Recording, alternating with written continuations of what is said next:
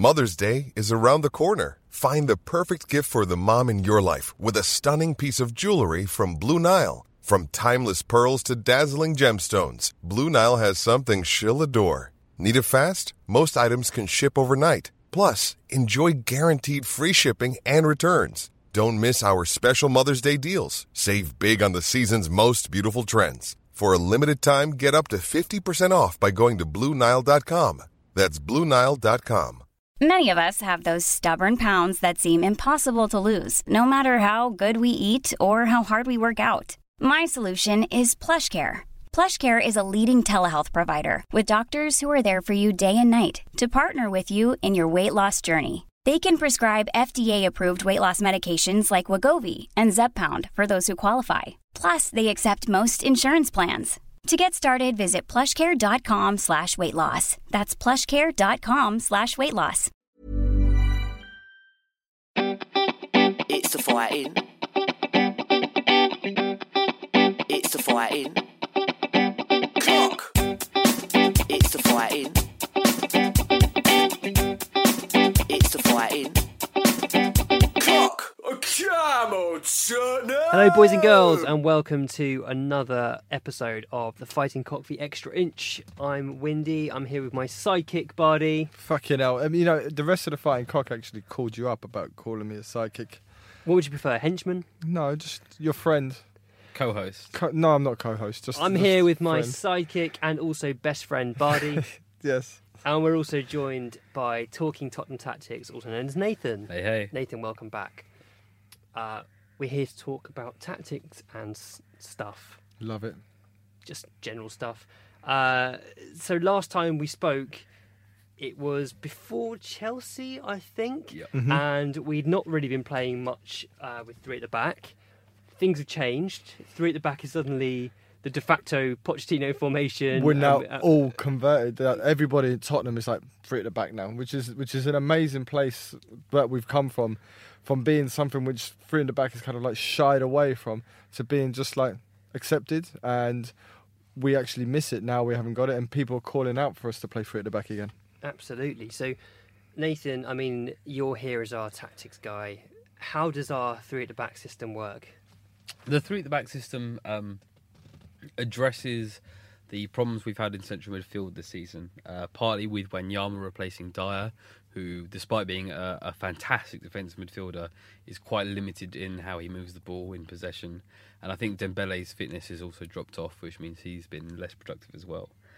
So we've had a problem area in deep central midfield. What the three at the back system does is that it takes inspiration from Conte's Chelsea in that one centre-back remains deep, while the other two, the wide centre-backs, really push up into midfield. And it's sort of a weird reflection of the tactical developments in football, is that our centre-backs are better passers than our central midfielders. And Dyer, and especially Vertonghen on the left, are able to act as these sort of auxiliary central midfield players and make the play from deep. It's interesting because I think there's been a lot of criticism in the Premier League of the standard of defending over the last sort of 4 or 5 years. And personally, I think some of that can be put down to the fact that centre-backs aren't traditional centre-backs anymore. The position has changed. So much of it is expected of a centre-back now in terms of their long-range passing ability, their ability to bring the ball out from the back to play make. And as a result, those guys aren't the ones who are bullying strikers at school and at under 16, under 18 level. They're players who are often in midfield and then get dropped back to become centre-backs, much like Dyer has been this year. I mean, the perfect example of that is someone like David Luiz, who 5, 6, 7 years ago, when he first came to England, was ridiculed as someone controlling him on a FIFA game. But now, in a back three, playing this role, you kind of see where his qualities are. And players like Luiz, Mascherano, who maybe they're not traditional centre-backs, are kind of finding joy there. And that's why I think Dyer's kind of experience of playing a season in central midfield has turned him into an excellent defender in the back three. He struggles a little bit in the four, as we've seen, but in a back three I think he's great. Luiz is a great example. I mean, for me, Luiz is arguably on course to be player of the season this year. If he's not player of the season, he'll be certainly in the reckoning for it. Mm-hmm. And I think all the plaudits are thoroughly deserved. He's marshalled that Chelsea defence fantastically, brilliant in possession, but also sweeps up so well. He's kind of a bit of a throwback in this Conte formation, and I've thoroughly enjoyed watching him play. And now so is Toby, performing a very similar role. Yeah. But equally, all of our three could play that central role. I feel like they're all good enough at reading the game and passing to be in the middle of a back three. Be that Dyer, Alderweireld or Vertonghen. Yeah, I think that Alderweireld's definitely the strongest one, and I think him, Luiz, and Bonucci probably at the moment three of my favourite kind of like linchpin central centre backs. So, I mean, what do we know about the back three? The history of the back three. I mean, I'm a big fan of inverting the pyramid, and if it's Jonathan Wilson. Talks about the fact that between 1930 and 1960, the majority of teams played with the back three in some variation of the WM formation, which was a 3-2-2-3. Yeah. And then in Hungary and Brazil, it became common to push one of the holding midfielders deeper, and Brazil's national side were discernibly playing with a back four by 1958. So it shows how the formations come in and out of fashion, much like it has over the last 20 years in England. Well, in Italy, don't criticise me. In Italy, it came from like a preconception that after the war, the Italians viewed themselves as like physically and possibly even mentally like inferior to the rest of the world. So they started looking at ways to use defence as a means of attack. And back then, you used to play against like a front two, so it was just became common sense to have almost like a libero. And it was this amazing writer Gianni Barrera who was down in part to kind of identifying this, and he actually created the word libero, and it became. How does that word translate? It's something about freedom. As a free man, like the free person. If you're looking at more modern times, Beckenbauer, that kind of thing, and you look at it now, Luiz. Sweeper, exactly. And it came really into the fore. In Italy, they used it was first invented in Switzerland, the catenaccio, which nowadays has got like bad connotations to it. But what I found quite interesting is the Grande Inter of Helio Herrera had this amazing left back in Facchetti, and today there was an article in The Guardian that Jonathan Wilson wrote all about fullbacks, and if you haven't read it, go read it. And he lists Facchetti, and I was just like, the Inter manager at that time said, I've got a defender here who scores as many goals as a forward, and it's just like, it was an amazing thing to read and hear, and it's just reminded me of Danny Rose and how we're playing at the moment with two kind of stoppers, as in Dyer and Vertonghen, and then a libero, and then we got this amazing kind of fullback who is just attacking, and then the fact that we're blessed by we've got one on the other side as well.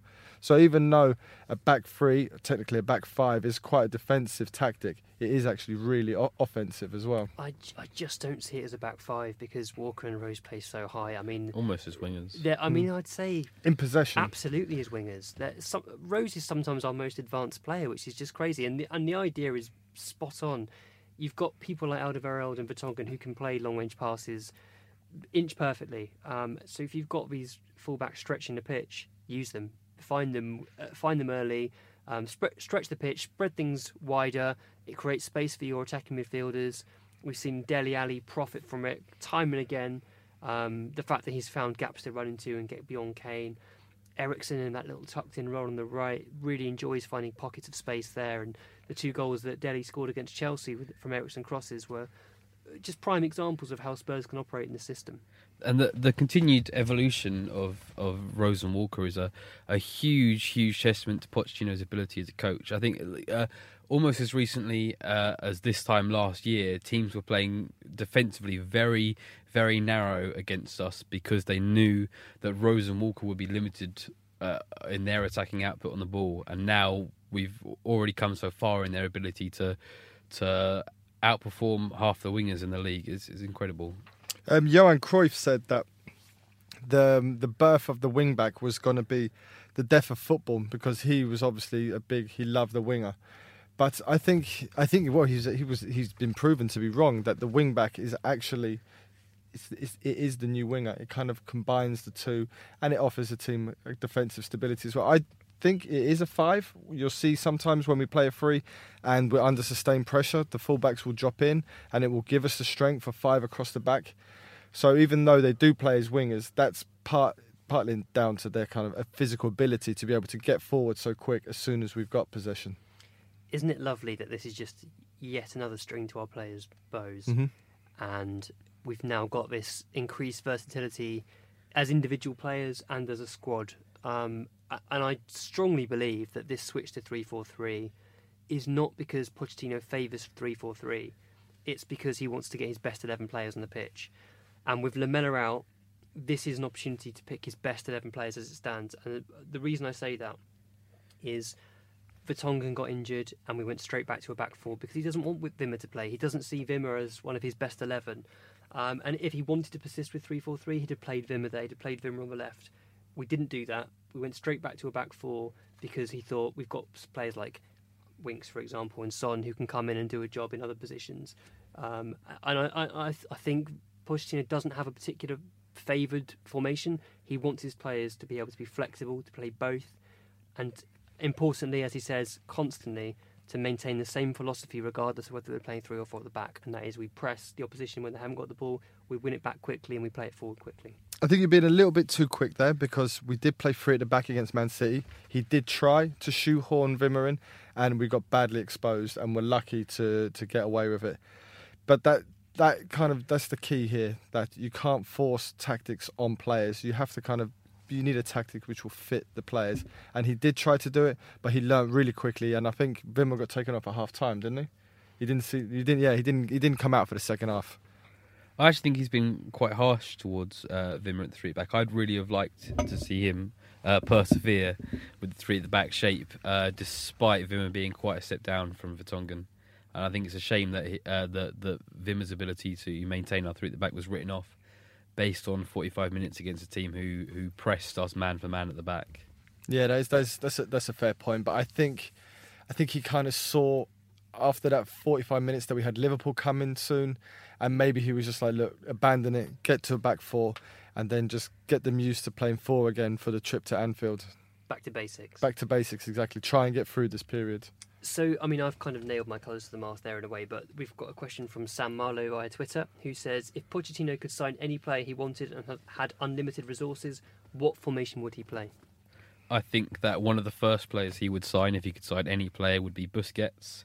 And with Busquets, we'd be able to, a bit like Dyer last season, seamlessly move between a 4 and a 3 at the back as he dropped in from defensive midfield. I really like that. But there was a game I watched last week which made me think that Busquets as a force is gone, and that was, I thought, Verratti. This is no bias. I thought him and Rabiot, I'll give credit to both of them, I thought they were fucking superb. And Verratti, coming back from injury, he was everything like you'd see in Dembele, but with better passing range. He could pass left foot, right foot, short, long, dribble, tackle. And I've been a huge fan of his for a while, but I've always thought he kind of lacked the physical strength to see himself through a game. But he was wonderful against Barcelona, and he bossed Busquets. So I would love us to sign him. He's like Winks on steroids, basically. Winks plus Dembele. Yeah, like moulded into one.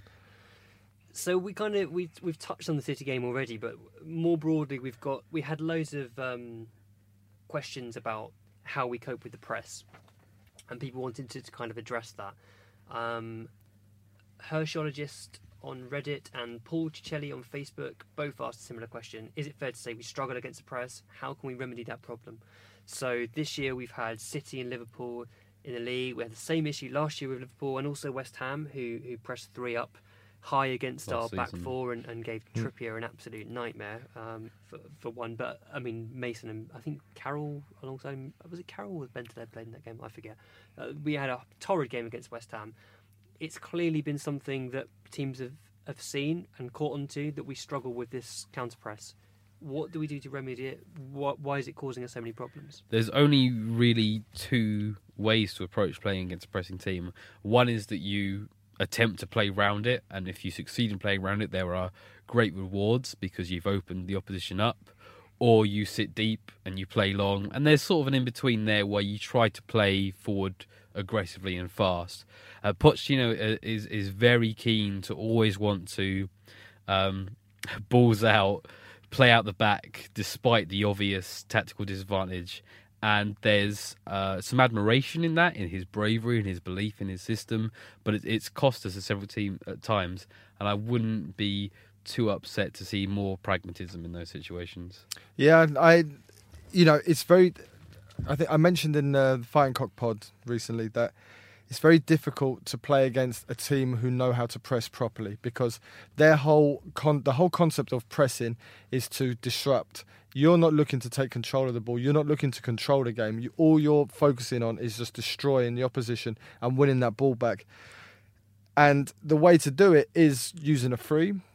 You can pass around it. If you're in a 4, it's much more difficult, and you need the ball to come out of defence properly, and you need a little bit of luck to break it. And to kill the press, you've got to get a little bit of luck, forward ball, get that goal. And once you've got the lead, then they can press you as much as you want. It doesn't matter, because you can just give them the ball back. The onus is on them to kind of produce.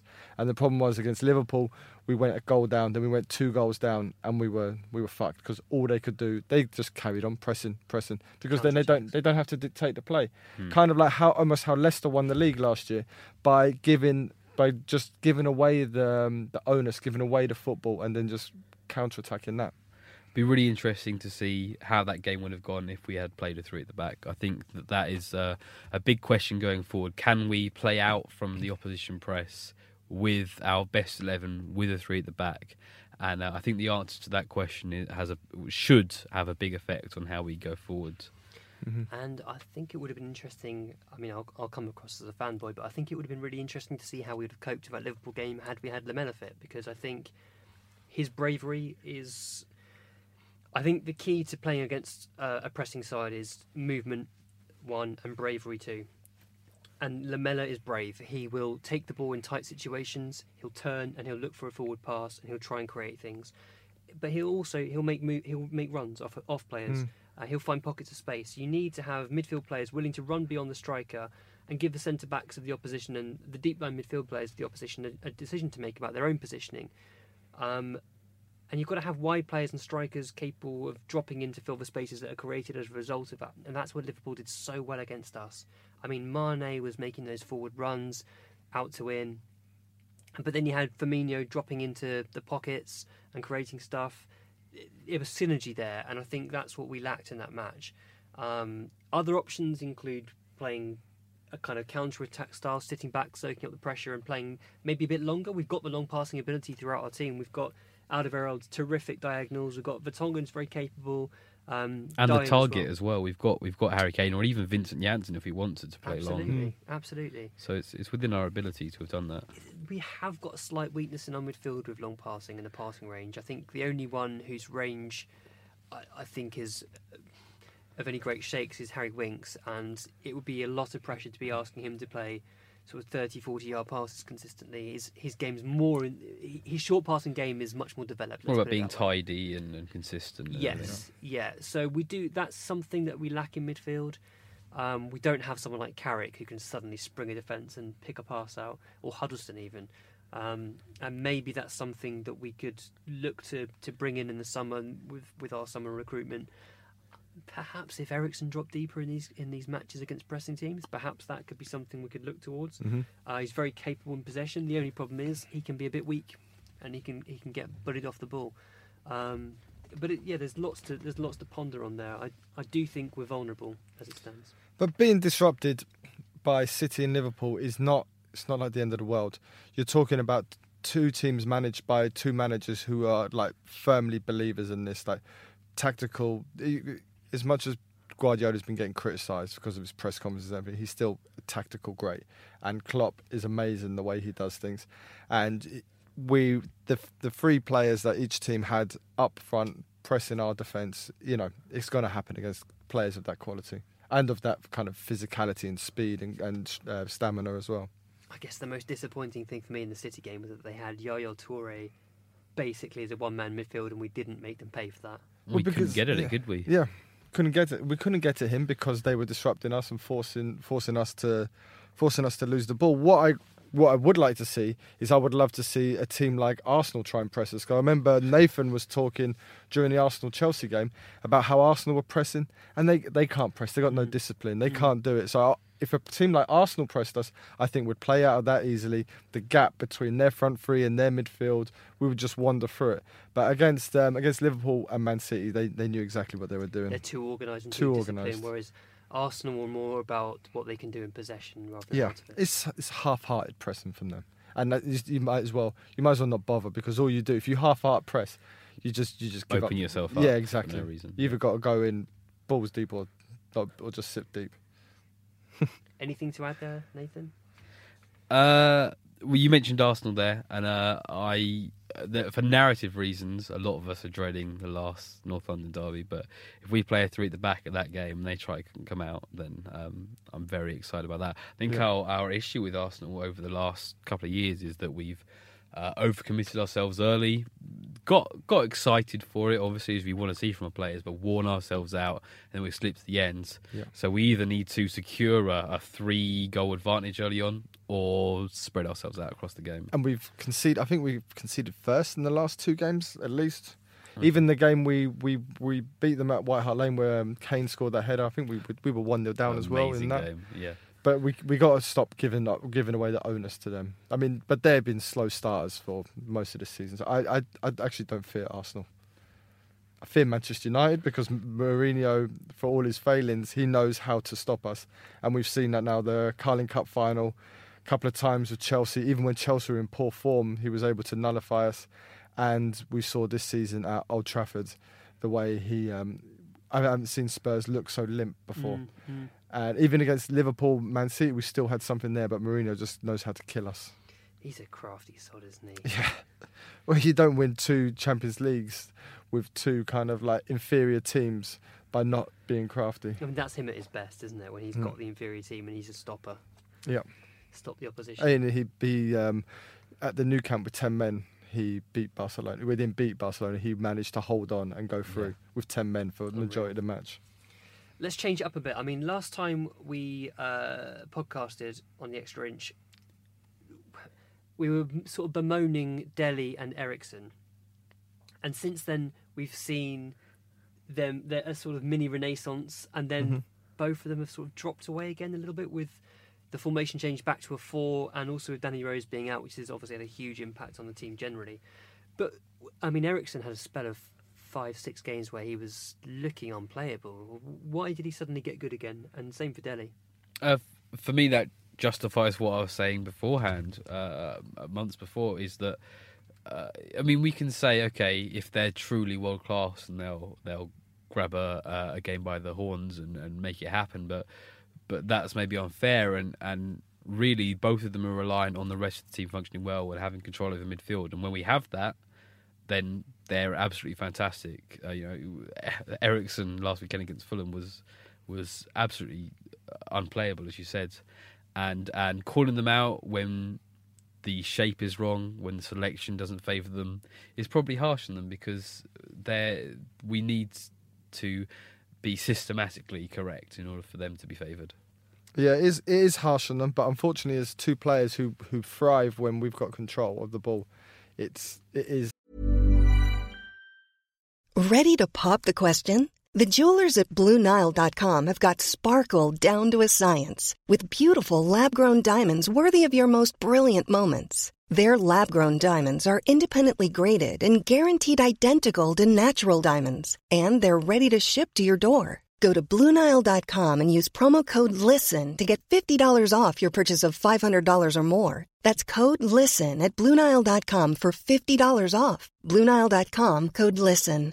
Many of us have those stubborn pounds that seem impossible to lose, no matter how good we eat or how hard we work out. My solution is PlushCare. PlushCare is a leading telehealth provider with doctors who are there for you day and night to partner with you in your weight loss journey. They can prescribe FDA-approved weight loss medications like Wegovy and Zepbound for those who qualify. Plus, they accept most insurance plans. To get started, visit plushcare.com/weightloss. That's plushcare.com/weightloss.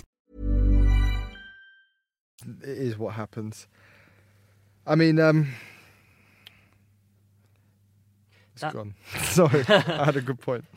I think the sort of general move to playing three at the back was a response to teams wanting to, not Spurs' move, the general move to three at the back was a response to teams wanting to fit in more attacking midfield players, and that formation does allow us to play two creative players behind the striker, because you don't have to worry about having a functional winger there. You've got that in your fullbacks or wing-backs.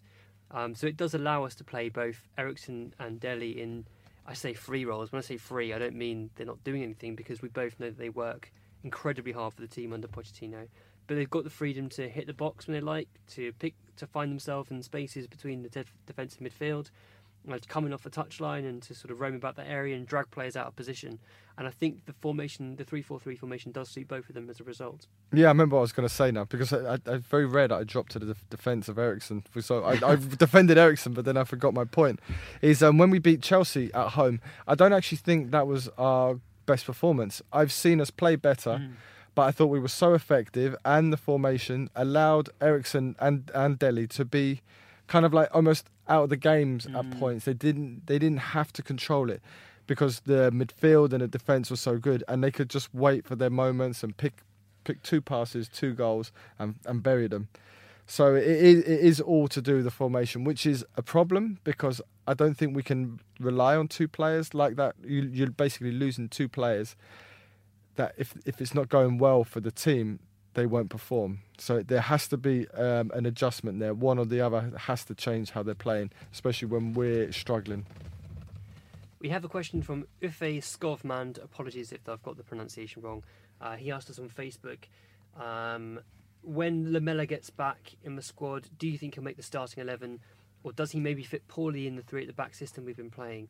I mean, I guess in a way you could use the same question for Son, but where do you think this 3-4-3 leaves Lamela? I think it leaves him as the player we play instead of Sissoko. We put Lamela in instead of him. Can play as an alternative to Eriksen and Dele Alli in the 3-4-3. That's what I would play. I wouldn't drop Ali. So he's a rotation option. Yeah, he's a good rotation option. Yeah, same for me. I think 3-4-3 is our best shape. The way we lined up against Chelsea and West Brom is our best 11, and Lamela doesn't get into that, but he does become an outrageously good option to have off the bench, and it does mean that we finally have a backup for Eriksen in that role. Lamela's actually really underrated at coming off the bench as well. He's so good at picking up the tempo of the game quickly, and either being a creative outlet who can break teams down, or seeing games out with sort of sensible passing. I think that's been an underused facet to his game, his ability to come on and close games out, and I think we'll see more of that in the future. But it also allows Eriksen to have a few games off, because he doesn't get much of a rest. Yep. We don't have many alternatives for him, as Bardi says, and Lamela is one of the only other players in the squad with that kind of creative vision that can spot a slide rule pass. Yep. He's not a true playmaker like Eriksen is, but he's a creative attacking player. And as you said, he can come off the bench. He has that deep hunger and aggression in everything he does. And typically when you come on late, the game is more open, which also favours him. And he's much better on a counter-attack than Nkudu is and Sissoko is.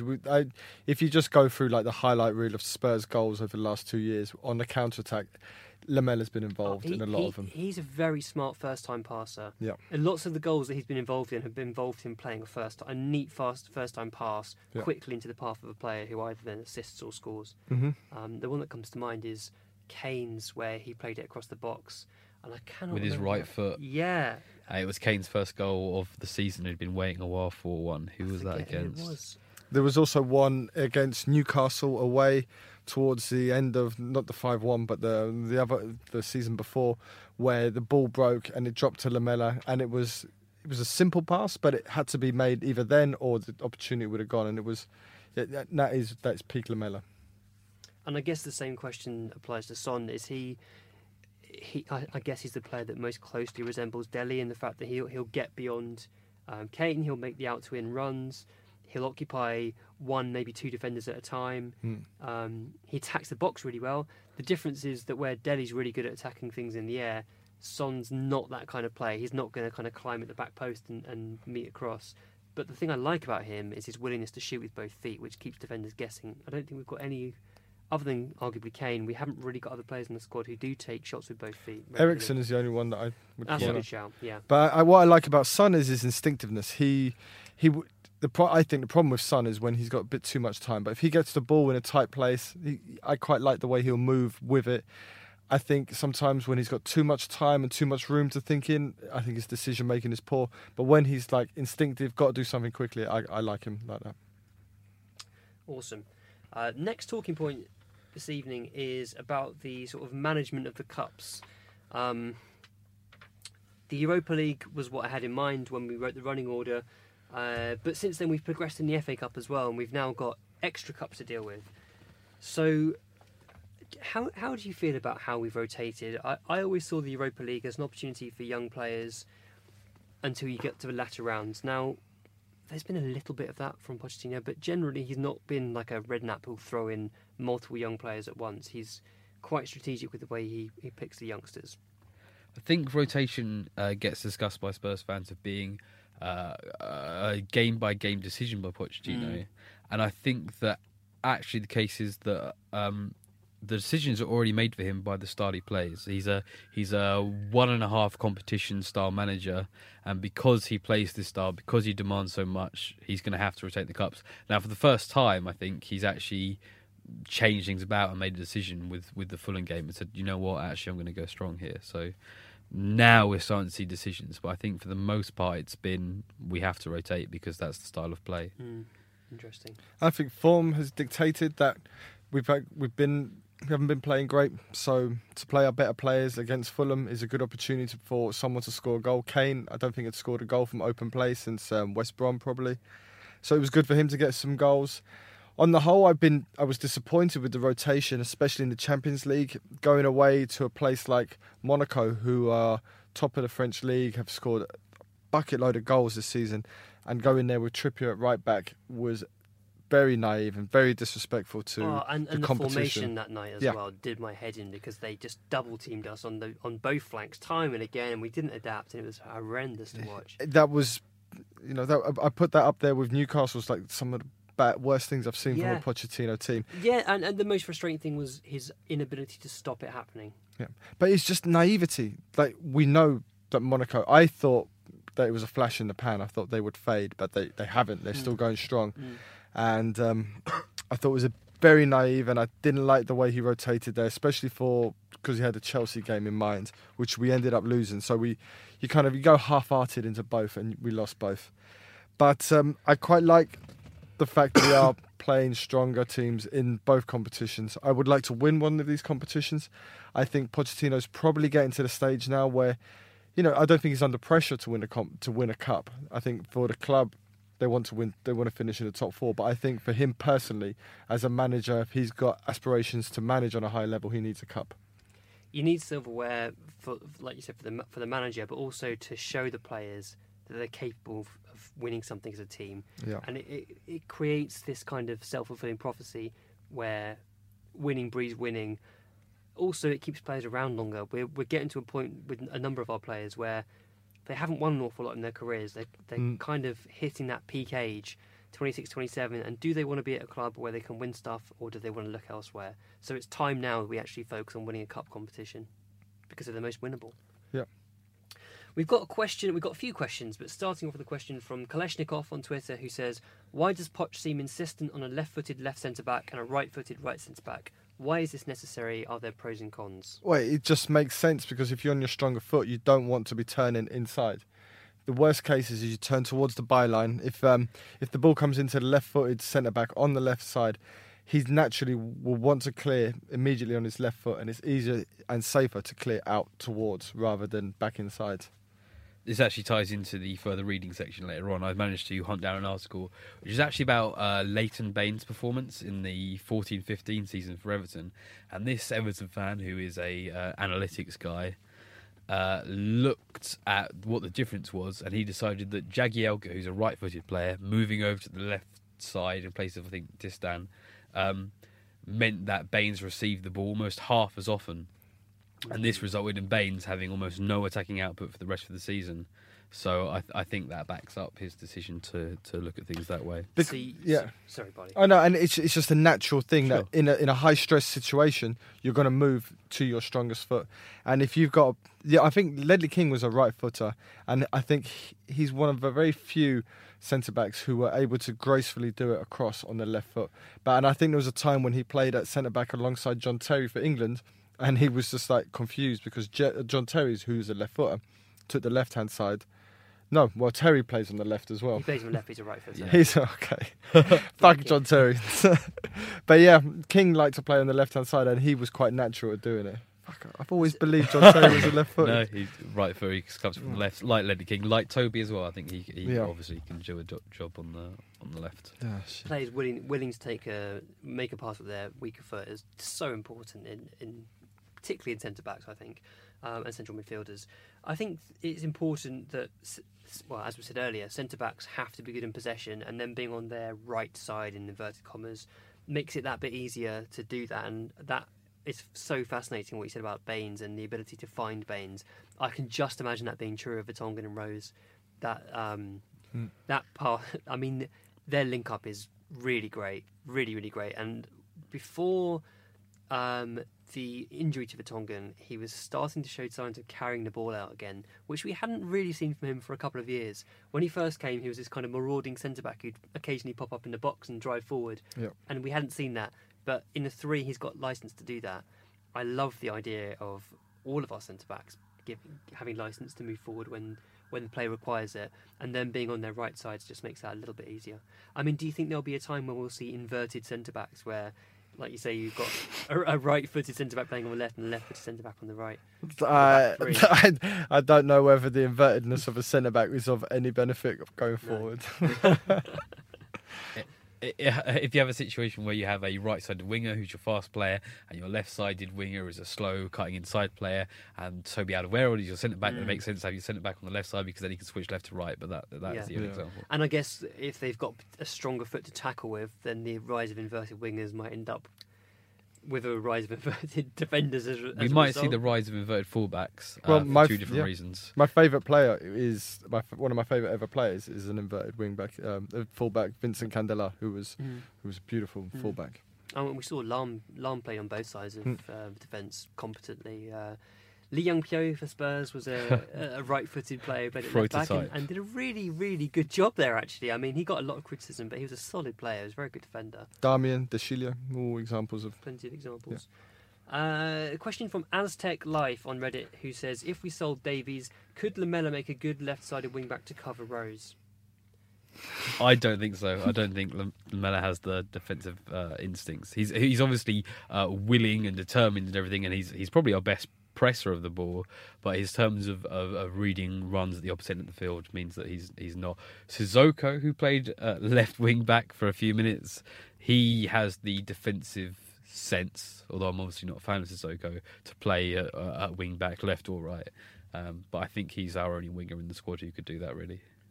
Yeah, I just don't think it will work.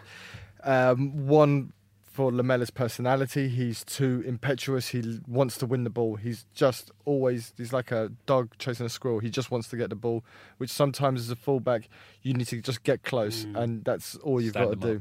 That's exactly the point I was going to make. You'd be too tempted to dive in moments where you just can't do that. I don't think he has the pace or athleticism to play it at wing back. It's so important in that role. And also, he doesn't, even when he plays on the left of a 3 behind Kane, which has been quite frequently this year, he doesn't really go on the outside. He still wants to come inside because that's the space he likes to fill. And also, one more thing is the fullback position is fullback, wingback. It's not something that you can just pick up. Oh, this guy can play midfield, drop into centre back. We've seen through Danny Rose's career how he progressed from a left winger to a fullback, but that took like 5, 6, 7 years. Well, as he said, Pochettino was the first coach to actually coach him how to play as a fullback, and we've seen how he's developed since then. Absolutely. I felt like Redknapp just stuck him there because he had a left foot, much like he tried to do with Townsend. He tried to move Townsend back to left back at one point. I mean, that's just old-fashioned. Pochettino's actually coached the guy and taught him how to defend. Yeah, it's a vocation to be a fullback. You've got to be able to see the whole game, and you've got the whole pitch in front of you, and you're limited because you've got the touchline next to you. Like Klopp, famously, his kind of principles of like his heavy metal football is to attack the fullbacks because they've got nowhere to go. They either give it away for a throw-in or they come back inside, and you've got to learn how to cope with that kind of restricted space you've got around you. Right, we'll move on to our further reading section, which has been quite popular so far, and I'm pleased that this has taken off. Nathan, you mentioned something earlier. Yes, I mentioned the Baines piece. I can't remember what it's titled, but I'll obviously send the link. And also, you mentioned Inverting the Pyramid by Jonathan Wilson earlier, and I think that should remain a permanent fixture of further reading. If you want to get into tactics, that is the book to read. The Tactics Bible. Yep. My further reading is something to do with, surprisingly, Serie A, because this week an amazing thing happened. This phenomenon called Zemanlandia returned back to Italy. So I don't know if you're aware, Zdeněk Zeman is this coach, 70-year-old Czech guy who is just an attacking nut. All he believes in is scoring goals. He hates 0-0s. He said he'd rather lose 5-4 than draw 0-0.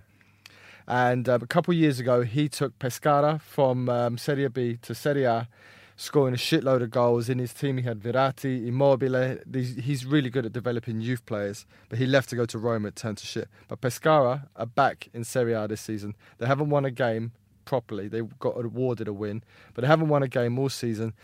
And he's back being their manager, and their first game in charge, he reverted back to his favoured 4-3-3, and they beat Genoa 5-0 in their first game. Wow. And it's now everybody's got their eyes on him to see if he can actually turn them around and save them. They're 10 points away from safety, so it's highly unlikely he'll save them, but he's just an amazing character. Think of like Harry Redknapp, but with a philosophy, chain smoking, and just an understanding of attacking football. And he's a guy that's been in Italy for a long time. He took Foggia from the 3rd division back in the early 90s to Serie A, and he scored more goals than that amazing Milan team of Capello that season, but they also conceded more than the bottom team, and they finished 8th. He's an amazing character who's been harshly dealt with because he was the one that called out Juve for doping back in the day. So go read the article on These Football Times, who also do a lot of good stuff. Yeah, good website, that. And Paolo Bandini also wrote about Zeman this week, so on The Guardian, so check that out. Awesome. I can't really follow that. That was fantastic. I read it. I saw a good piece by Pat Nevin on the BBC about Christian Eriksen, which I retweeted. That was from a few years ago, isn't it? It still stands true. It's still a fantastic piece. I don't know why Pat Nevin doesn't get more work on BBC. He's so good. He's one of the best analysts on the BBC. Yep. He's really, really good and really engaging as well. He's a good presenter. And also, Javad Movaheadi recommended Football Against the Enemy by Simon Cooper, which I am definitely going to look up. It's a very good book. There's really nice parts about when East and West Germany, how the players used to kind of try and defect to play for the opposition. Yeah. There's really nice stuff on the hatred between Germany and Holland and how it kind of goes deeper than just Rijkaard spitting in Rudi Voller's hair. It goes into like the history about the war and stuff like that. It's a really good book. Lovely, and thanks, Javad, for recommending that. If anyone else has anything to recommend, then give us a shout either on Love the Shirt, or you can normally find us on Reddit as well in advance of the Extra Inch recordings, or you can at me at Windy Coys. That's probably it for this week. Thank you, Nathan, for coming down once again. Been a pleasure to have you here. My pleasure. Thank you very much. And Bardi, top side kicking once again. Cheers, Windy. Thanks for listening. Hope you've enjoyed it. Any feedback would be much appreciated, and ideas for talking points, and we will be back hopefully in 4 to 6 weeks, depending on Bardi's health situation. He had a bit of a stomach upset last time, which meant we ended up rescheduling like 6 weeks later than expected. It was a chocolate fondue fountain. Can you just stick to dangerous, just like spaghetti? It's the fighting. It's the fighting. Clock. It's the fighting. It's the fighting. Clock. Come on, Tottenham! Welcome to Bose Recommends. This is the place to discover your new favourite podcast. Every week we listen to hundreds of shows to bring you our favourites, and this is one we think you're going to love. Hello, I'm Rob Deering. This is Paul Tonkinson. Good morning. We are Running Commentary, or we create Running Commentary. It's our podcast. We are, and we're very excited to be part of Bose Recommends. We certainly are. Thank you, Bose. And listen to Running Commentary. As you can hear, hopefully hear, we record it while we're running. That's it. We're talking about running whilst running. For runners, but people listen to it when they're not running. That's right, and we often talk about other things. I mean, it's not. We talk about everything. It's life. It's life stuff. Yeah. Bit of running advice, bit of life stuff. A few laughs, bit of slapstick, bit of fun. Stop it, a bit of a story, why not? Yeah. So drinking. It's essentially a running and drinking podcast. We've done 100 episodes and counting, haven't we? Comes out every week, every Thursday. So listen to Running Commentary on your favourite podcast app, Acast, iTunes. Go for it. That was this week's Bose Recommends, the place to discover your new favourite show. If you want to find out how you can enjoy podcasts in even better sound quality, visit bose.co.uk. Bose. Get closer. Planning for your next trip? Elevate your travel style with Quince. Quince has all the jet-setting essentials you'll want for your next getaway, like European linen, premium luggage options, buttery soft Italian leather bags, and so much more. And is all priced at 50 to 80% less than similar brands. Plus, Quince only works with factories that use safe and ethical manufacturing practices. Pack your bags with high-quality essentials you'll be wearing for vacations to come with Quince. Go to quince.com/pack for free shipping and 365-day returns. When you need mealtime inspiration, it's worth shopping Kroger, where you'll find over 30,000 mouth-watering choices that excite your inner foodie. And no matter what tasty choice you make, you'll enjoy our everyday low prices, plus extra ways to save, like digital coupons worth over $600 each week. You can also save up to $1 off per gallon at the pump with fuel points. More savings and more inspiring flavors make shopping Kroger worth it every time. Kroger, fresh for everyone. Fuel restrictions apply.